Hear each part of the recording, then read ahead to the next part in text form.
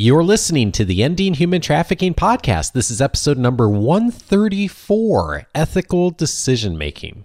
Produced by Innovate Learning, maximizing human potential.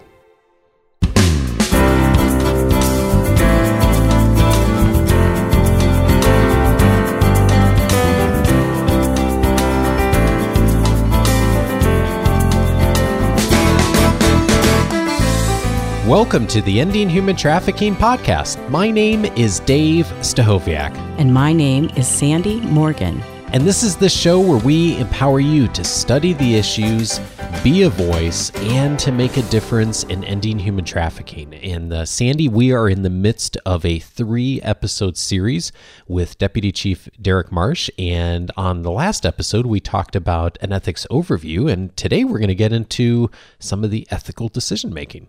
Well, I'd like to welcome Chief Marsh back to the show. I'm very excited. He currently is serving as the Bureau of Justice Assistant Visiting Fellow in Human Trafficking, and his goal is to address the issue of identifying labor trafficking practices across the nation when he works with task forces. And for me, that's a particularly important ethical dilemma, because most task forces, the majority of their investigation resources go to identifying victims of sex trafficking. And the dilemma of valuing the and having empathy for victims who are labor trafficking victims is a difficult thing to communicate to the general public. And so I'm especially glad that Chief Marsh is developing our Human Trafficking and Ethics course for the online certificate. You can check that out in the show notes, because students there, and this is straight from the course description, students will learn how to identify ethical dilemmas, be provided with and apply ethical decision-making models in the context of biblical ethics and Christian virtues perspectives. So let's just jump right into this, Chief, and talk about why we need to have a decision-making model in the first place. Great. Thanks for having me back, Dave and Sandy. And yes, so last time we left off, we were talking about values and basically applied ethics over the different other type of more philosophically focused ethics questions or pursuits. And finally, the idea of ethical capacity, that we can learn to improve our ethical understanding, our ethical sensitivities through moral imagination, and also our ethical behavior, if you will. And the fact that both individuals and groups have kind of codes of ethics, if you will, or moral codes more for an individual and ethical codes more for groups or agencies, if you will. And I know you were going to work on yours. That's what you promised. I've got it started. You got it started. So I was working on mine. I mean, I remember, like the core values as I was growing up. My father was an ex-Marine, and he never really, and I say that kind of facetiously because he should have been in World War II. He was actually in World War II, and he got out, and he may have gotten out of the Corps, but the Corps never got out of him.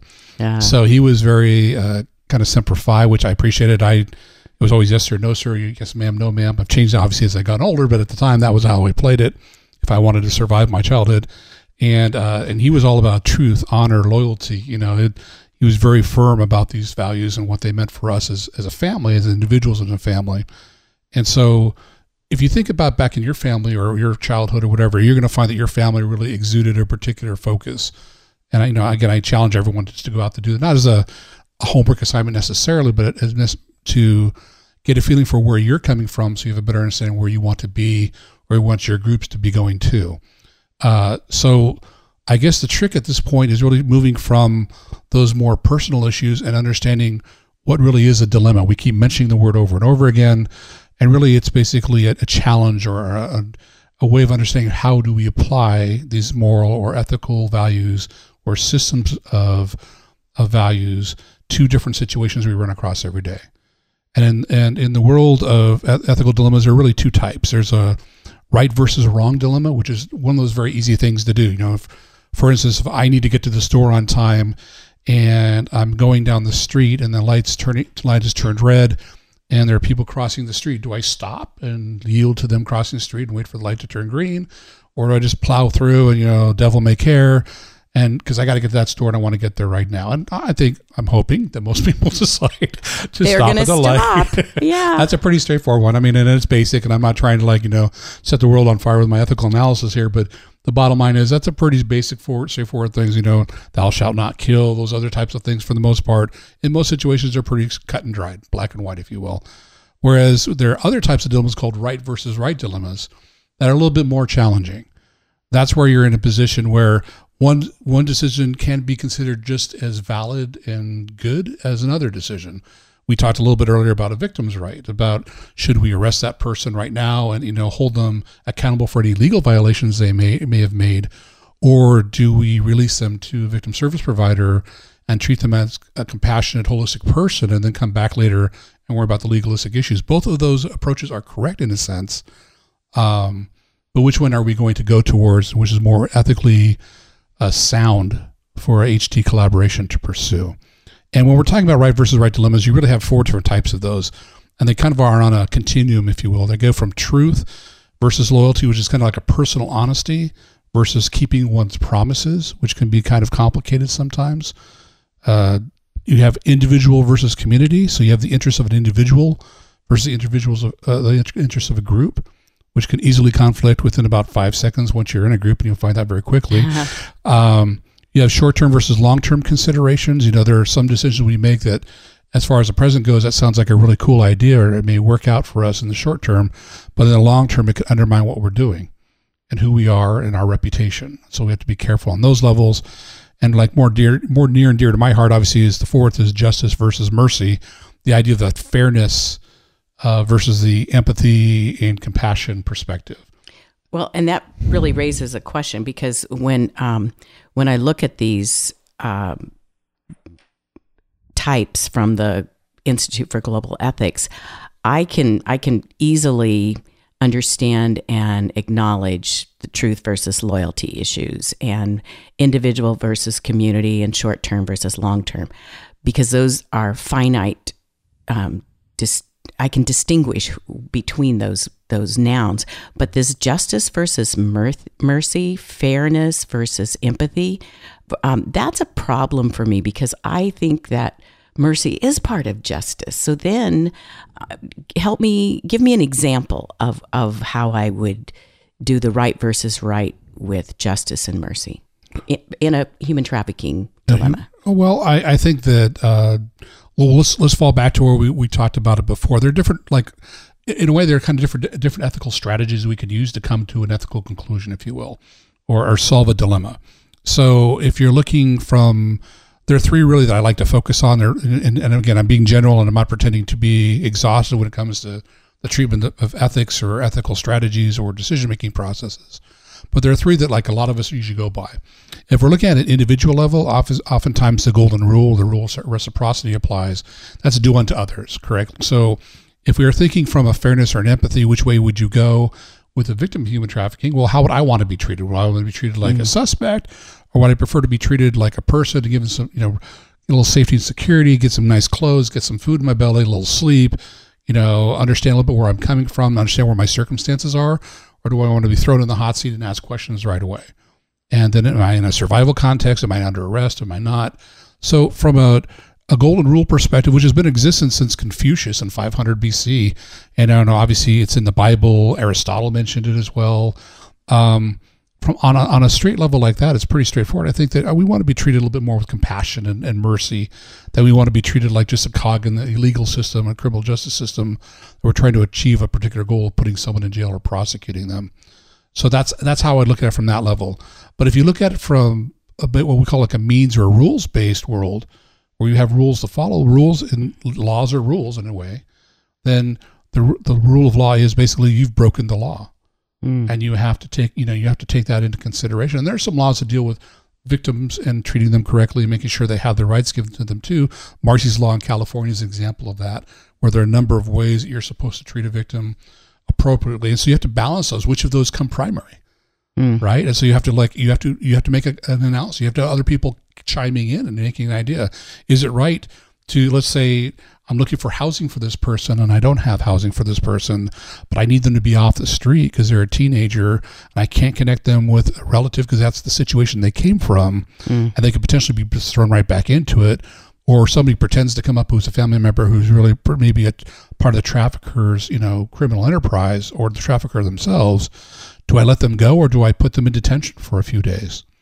I've been in a position where we had to make the hard decisions like that. And in fairness, there's no happy ending to that. And if you think about, is the person's complete safety and security taken care of? Sure, they're in detention, but they're also feeling that they're a criminal because they're in kind of a criminal facility for juveniles. So it's a very balanced, it's a very difficult way to come to terms, and you need other people helping you make those decisions. And I've had victims say to me, when someone tells me you're going to be safe now, we've got you and we have a place for you, they thought, oh, good. And then they found out we have a place for you for 90 days. And then what? So where's the ethics in making a promise that you're safe now? And you can't really say that, and 90 days from now, they're back with no resources and very vulnerable to being re-trafficked. Sure. And I mean, in the labor context too, I've talked to several task forces, and not to, this is all thanks to the Bureau of Justice Assistance for allowing me the opportunity to go out and visit these task forces and get these perceptions and understand these different ways of approaching labor trafficking and these issues. But there are a lot of agencies will say, well, great, you want to help our people who we feel are being at least exploited through labor, if not trafficked through labor, but their visas are tied to their employers. So once you take them away, they're automatically out of status. So number one, what are you going to do about that out of status perspective, the issue that makes them technically deportable again? But on another level, where are you going to house them? Where are they going to stay? Because right now they have a housing location or somewhere, and if you don't have somewhere for them to land, then why would they go with you when they, it's the devil you know versus the devil you don't know, in a sense. So there's frequently, and especially with these right versus right dilemmas, there's no strong right answer. You could always come from a different perspective and find a different way to make it work where it plays out. And again, the third one, we talked again about the golden rule. We talked kind of a means-based or rules-based kind of perspective, but also there's an ends-based or consequence-based perspective where you're looking at what is the outcome you're looking to get. And however you get there, it's okay. So if I'm looking to make someone feel safe and secure, that's my goal. Whether I have housing or not, if I can detain them, then they're safe and secure in that housing. I know that. They may not feel that way, but I know that they're safe and secure in detention as long as we have certain rules within the detention that they're kept away from general populace who are actual criminals versus being victims, things like that. Or is it better for us to wait and find a housing situation for them? And then the question again becomes there, well, what kind of housing is going to fit? Is it a domestic violence type of housing situation? Are there trafficking-based housing or available beds available for that? Because most jurisdictions are having troubles with that. That's a fundamental issue with human trafficking right now, whether you're dealing with sex trafficking or labor trafficking victims. So you got to figure out you got to clarify for the group and not just, or your agency, what is your end goal there? Is it for the person or is it for your agency? Because for my agency, it's putting people in prison and making sure they get held accountable for what they do.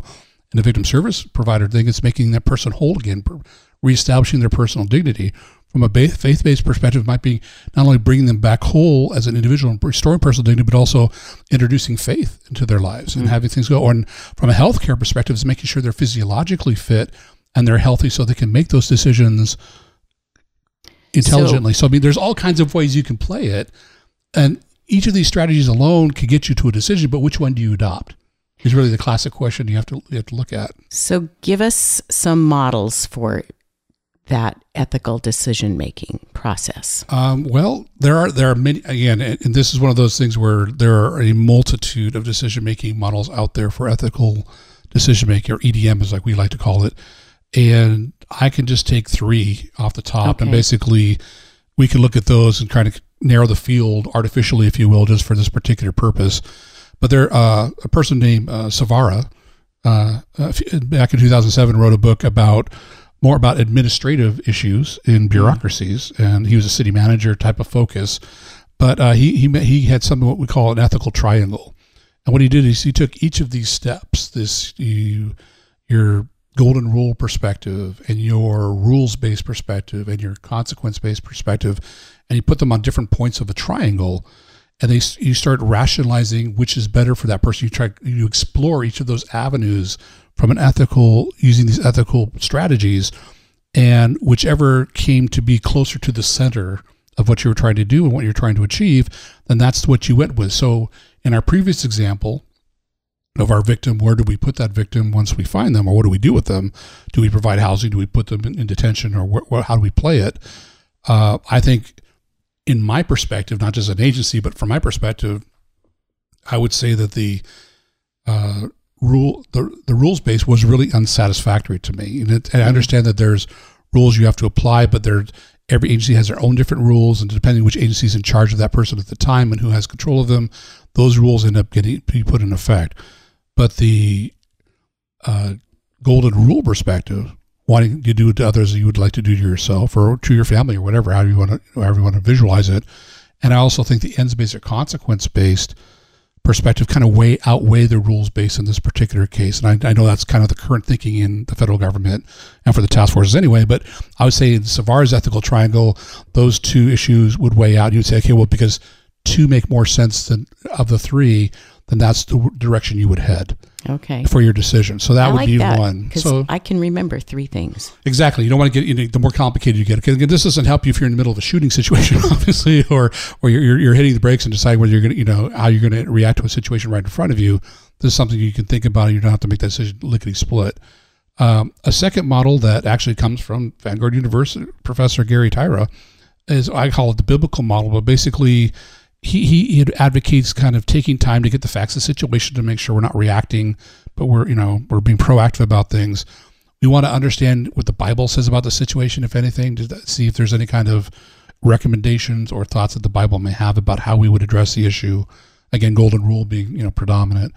And finally, we want to look at consequences too. We want to say, well, for each decision that you made, you want to make sure you're responsible to all the persons who are going to be, affected by the decision, or all the groups, if you will. But you also want to be responsive. And in his world, and in the biblical, that's why I call it the biblical model, we have kind of like, you want to say it's like that moral imagination, but he more focuses on the Holy Spirit as being that moral imagination, that quiet Socratic voice, but it's actually, it's the Holy Spirit that's speaking to you and kind of guiding you as far as which direction would be the way to go in those particular situations. So I think that's a nice model. I think it's a sound model. It's definitely biblically sound, and for faith-based organizations, I can see them using that. But it's very, with our separation of church and state, if you will, on more of the professional bureaucratic level, it's very difficult to apply that model in a day-to-day world.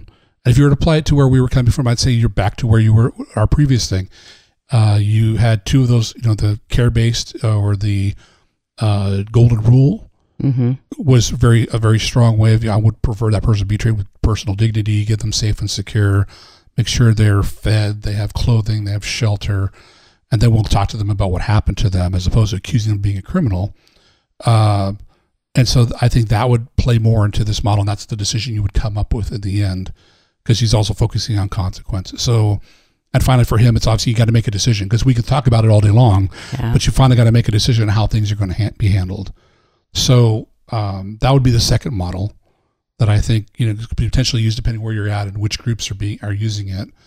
And finally, I advocate for the Michael Josephson 7-step path, not just because I was trained in it, because law enforcement's familiar with it, and anything that you can do, especially in California. I won't say all law enforcement across the world, but California's adopted the Josephson 7-step path as far as ethical decision making.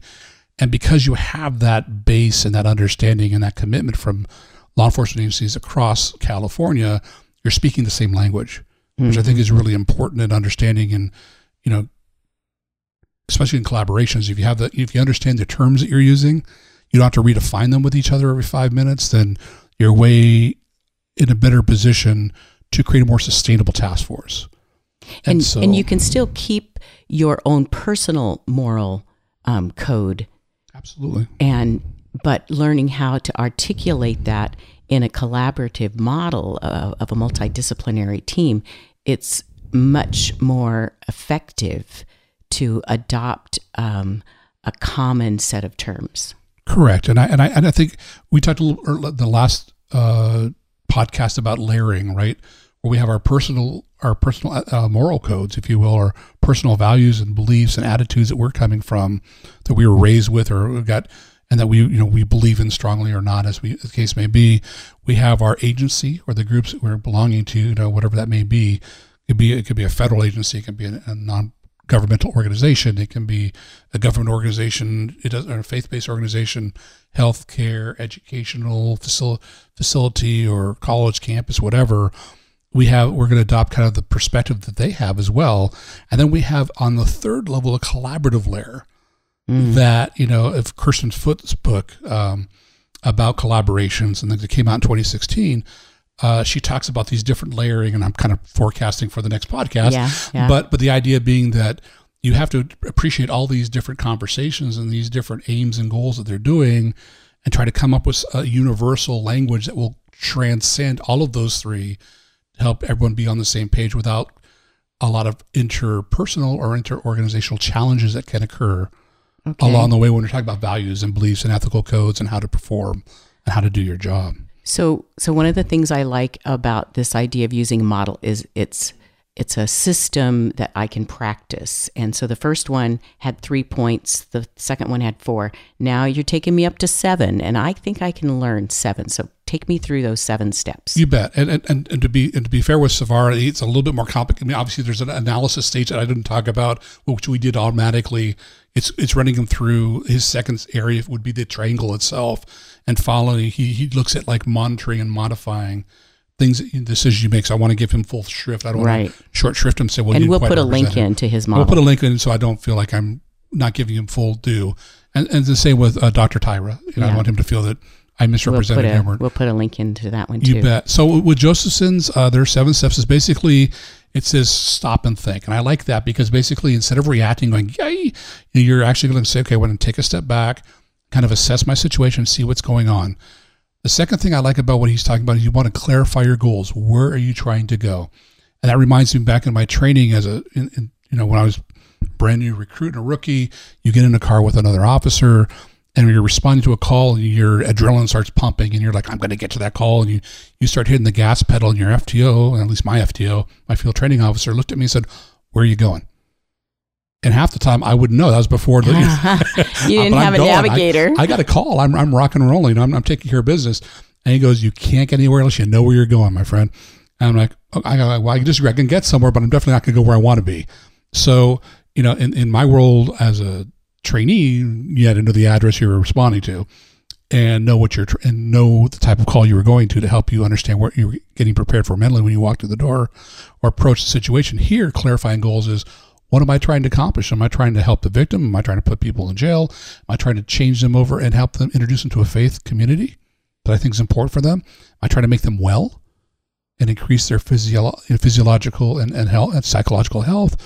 Or am I trying to better educate them? So those types of things you have to be clear in your mind about. You also want to determine the facts again. So that's pretty straightforward. You want to know what's really happening and not try to assume. You want to make sure you develop appropriate options, that you're going to be. So for me to say, well, I'm just going to let the girl go if I find a victim trafficking isn't really an option, right? Mm-hmm. I guess it is, but it's not something that I think most people would allow to happen. But so you want to make sure you have options and they're realistic. You want to think about the different types of consequences that come from the decisions you're going to make. And finally, you got to make a choice. It's fish or cut bait, right? It's time to fish. You've cut your bait. You've done everything you can do. Now it's time to throw the line in the water, try to make it work for yourself. And again, the final part is to monitor and modify. You want to see how the decision works out. You want to see how that person, acts in the system. Obviously, in human trafficking, kind of the challenge of is every situation is unique and every victim is unique. But there are also some standards you can draw from them, some promising practices. And there are many out there. OVC TTAC offers a website talking about promising practices with development task forces. So that's just one way you can go. But you want to monitor and modify that decision, the decision you made, and see how that's affecting the person. Did this get me where I wanted to go? Because if it didn't, maybe you want to rethink it again and go through it again. Okay, so seven steps. Stop and think. Clarify goals. I often get in the car and I haven't plugged in the address of where I'm going. And so then I I try to use voice activation and all that. And I finally learned if I don't put the address in first, I'm just going to have more challenges. So I love, that's a really important one. Determine the facts, develop options, consider consequences, choose. Okay, so I have this expression people have started teasing me about, because I just say, I'm done. We're going to quit pushing the peas around on the plate because we just don't want to do something. This is the hardest step. Make a choice, decide, make a decision for better or worse. And I'm not talking about marriage. I'm talking about you when in that whole right versus right. You have to decide which road you're going to go down, and it has consequences. But if you don't do anything, there are consequences for that too. So that choice step number 6 is really important. And knowing that monitoring and modifying is part of I think I'd like to see this more as a cycle than as a linear decision-making model, because I do have a way of adapting if the consequences and the outcomes don't meet my hopes for the situation. So, okay, are there any particular obstacles that we should be anticipating in order to successfully implement this model? Well, there are lots of different, we call them rationalizations or obstacles to our EDM, our ethical decision-making models. And on a personal level, there's a lot of rationalizations we tell ourselves that say, well, for instance, like if it's a necessary thing, then it must necessarily be ethical. And so the question becomes, is it really necessary? And how does that necessity, is it really ethical along the way? Does that make it ethical because it's necessary? And again, it's you almost want to call it like the false necessity trap, right? Where you think that everything you're doing is so consequential that, it absolutely has to be ethical. And not every decision is an ethical decision you're making, or it could go down. It could go definitely down a slippery slope. Obviously, in my profession, the idea that if it's legal and it's with policy, that it's okay to do, and I think it's something that not all policies are meant to cover every single situation. In fact, most well-written policies don't. They allow the individual to make those decisions, which is where your ethical understandings and your ethical decision-making really comes in. It becomes more prominent and important to be capable of doing it. The idea that it's for a good cause, obviously fighting human trafficking is, I would say, on the whole, a good cause. But just because you're fighting human trafficking, there are lots of different ways to do it. And again, that whole martial mentality where it's a struggle and a fight, it's a law enforcement kind of way of looking at it. I know we've used it from the federal level, like the war on drugs, things like that. Yeah. But you're not warring against drugs. It's about the way people behave with inappropriate materials and things like that and how they're spreading them. So you got to be careful how that martial ethic gets you. The idea that you're doing it for them. So if I'm doing it for you, it's automatically okay. And it's like, well, who are you really doing it for? Is it to help you or to satisfy them? Or you're saying, well, I'm going to fight fire with fire. They've broke the law. I'm going to put them in jail. That's the way life goes. And so you got to be careful of that. The idea that maybe it won't hurt anybody. And I would say that every time I've said that about something, there's always somebody I've missed in the equation that it could potentially hurt. Or, so it's not going to hurt them to detain them for a couple of days, but maybe they've been detained for so long or had bad experiences where it would be emotionally traumatizing for them. So we really have to be sensitive to that. The idea that everyone's doing something, obviously, my dad used to say, well, everyone's jumping off a cliff. Are you going to jump off a cliff? I'm like, well, if I was a lemming, I guess I would. But other than that, so there we go. I guess everyone's parents have something along that line. And the idea that if you're not gaining personally, so you take yourself out of the equation, somehow this selfless decision, there are no selfless decisions. Again, remember, how you think is how you value, and how you value is how you think. So whether you're doing it from a agency perspective or a personal perspective, you are doing it from a personal perspective. You can't walk away from it. There are some things saying, maybe I've got it coming or they've got it coming. You gotta be super careful about that because we are not the judges in the world. We are just out there trying to help people do the best they can to restore their personal dignity and come together. And finally, you have to understand that when your emotions are in play, maybe you can't be objective anymore. That maybe you need to step away and someone else can make the decision for you. And here's the beautiful thing of being in a collaboration, you have a group decision and you can talk to multiple people, make sure that you are taking yourself and your emotions and your biases at least out of the equation as much as you can. To come to a decision without falling into the whole other world. The groups fall into like the whole group think perspective where if the majority of people say it's okay, it must be okay. That's yet another fallacy on that another higher level. Well, and this just leads us right into the final part of this in the third podcast on this, when you implement this EDM, ethical decision making model, in a collaborative. So we're looking forward to that. As we sign off, Dave is going to give us information if you have more questions. Well, thanks, Sandy. We've got so much more still to come in the third episode here in our series. And in the meantime, we'd love to hear the questions that have come up from you in listening to Sandy's conversation with Deputy Chief Marsh today. Please email us if you do have a question, gcwj@vanguard.edu, or you can reach us by phone, 714-966-6360. And a bunch of the conversation today has reminded me of just the importance of us all staying connected. And if you aren't already connected to the Global Center for Women and Justice, two ways to do that. If you use Facebook, just search for the Global Center for Women and Justice on Facebook. You can like the page and you'll get updates. You can also go on our website at vanguard.edu/GCWJ and subscribe to the newsletter, and you'll stay up to speed on what's happening with the center and what Sandy's doing. So we'll see you in 2 weeks for the next episode. Take care.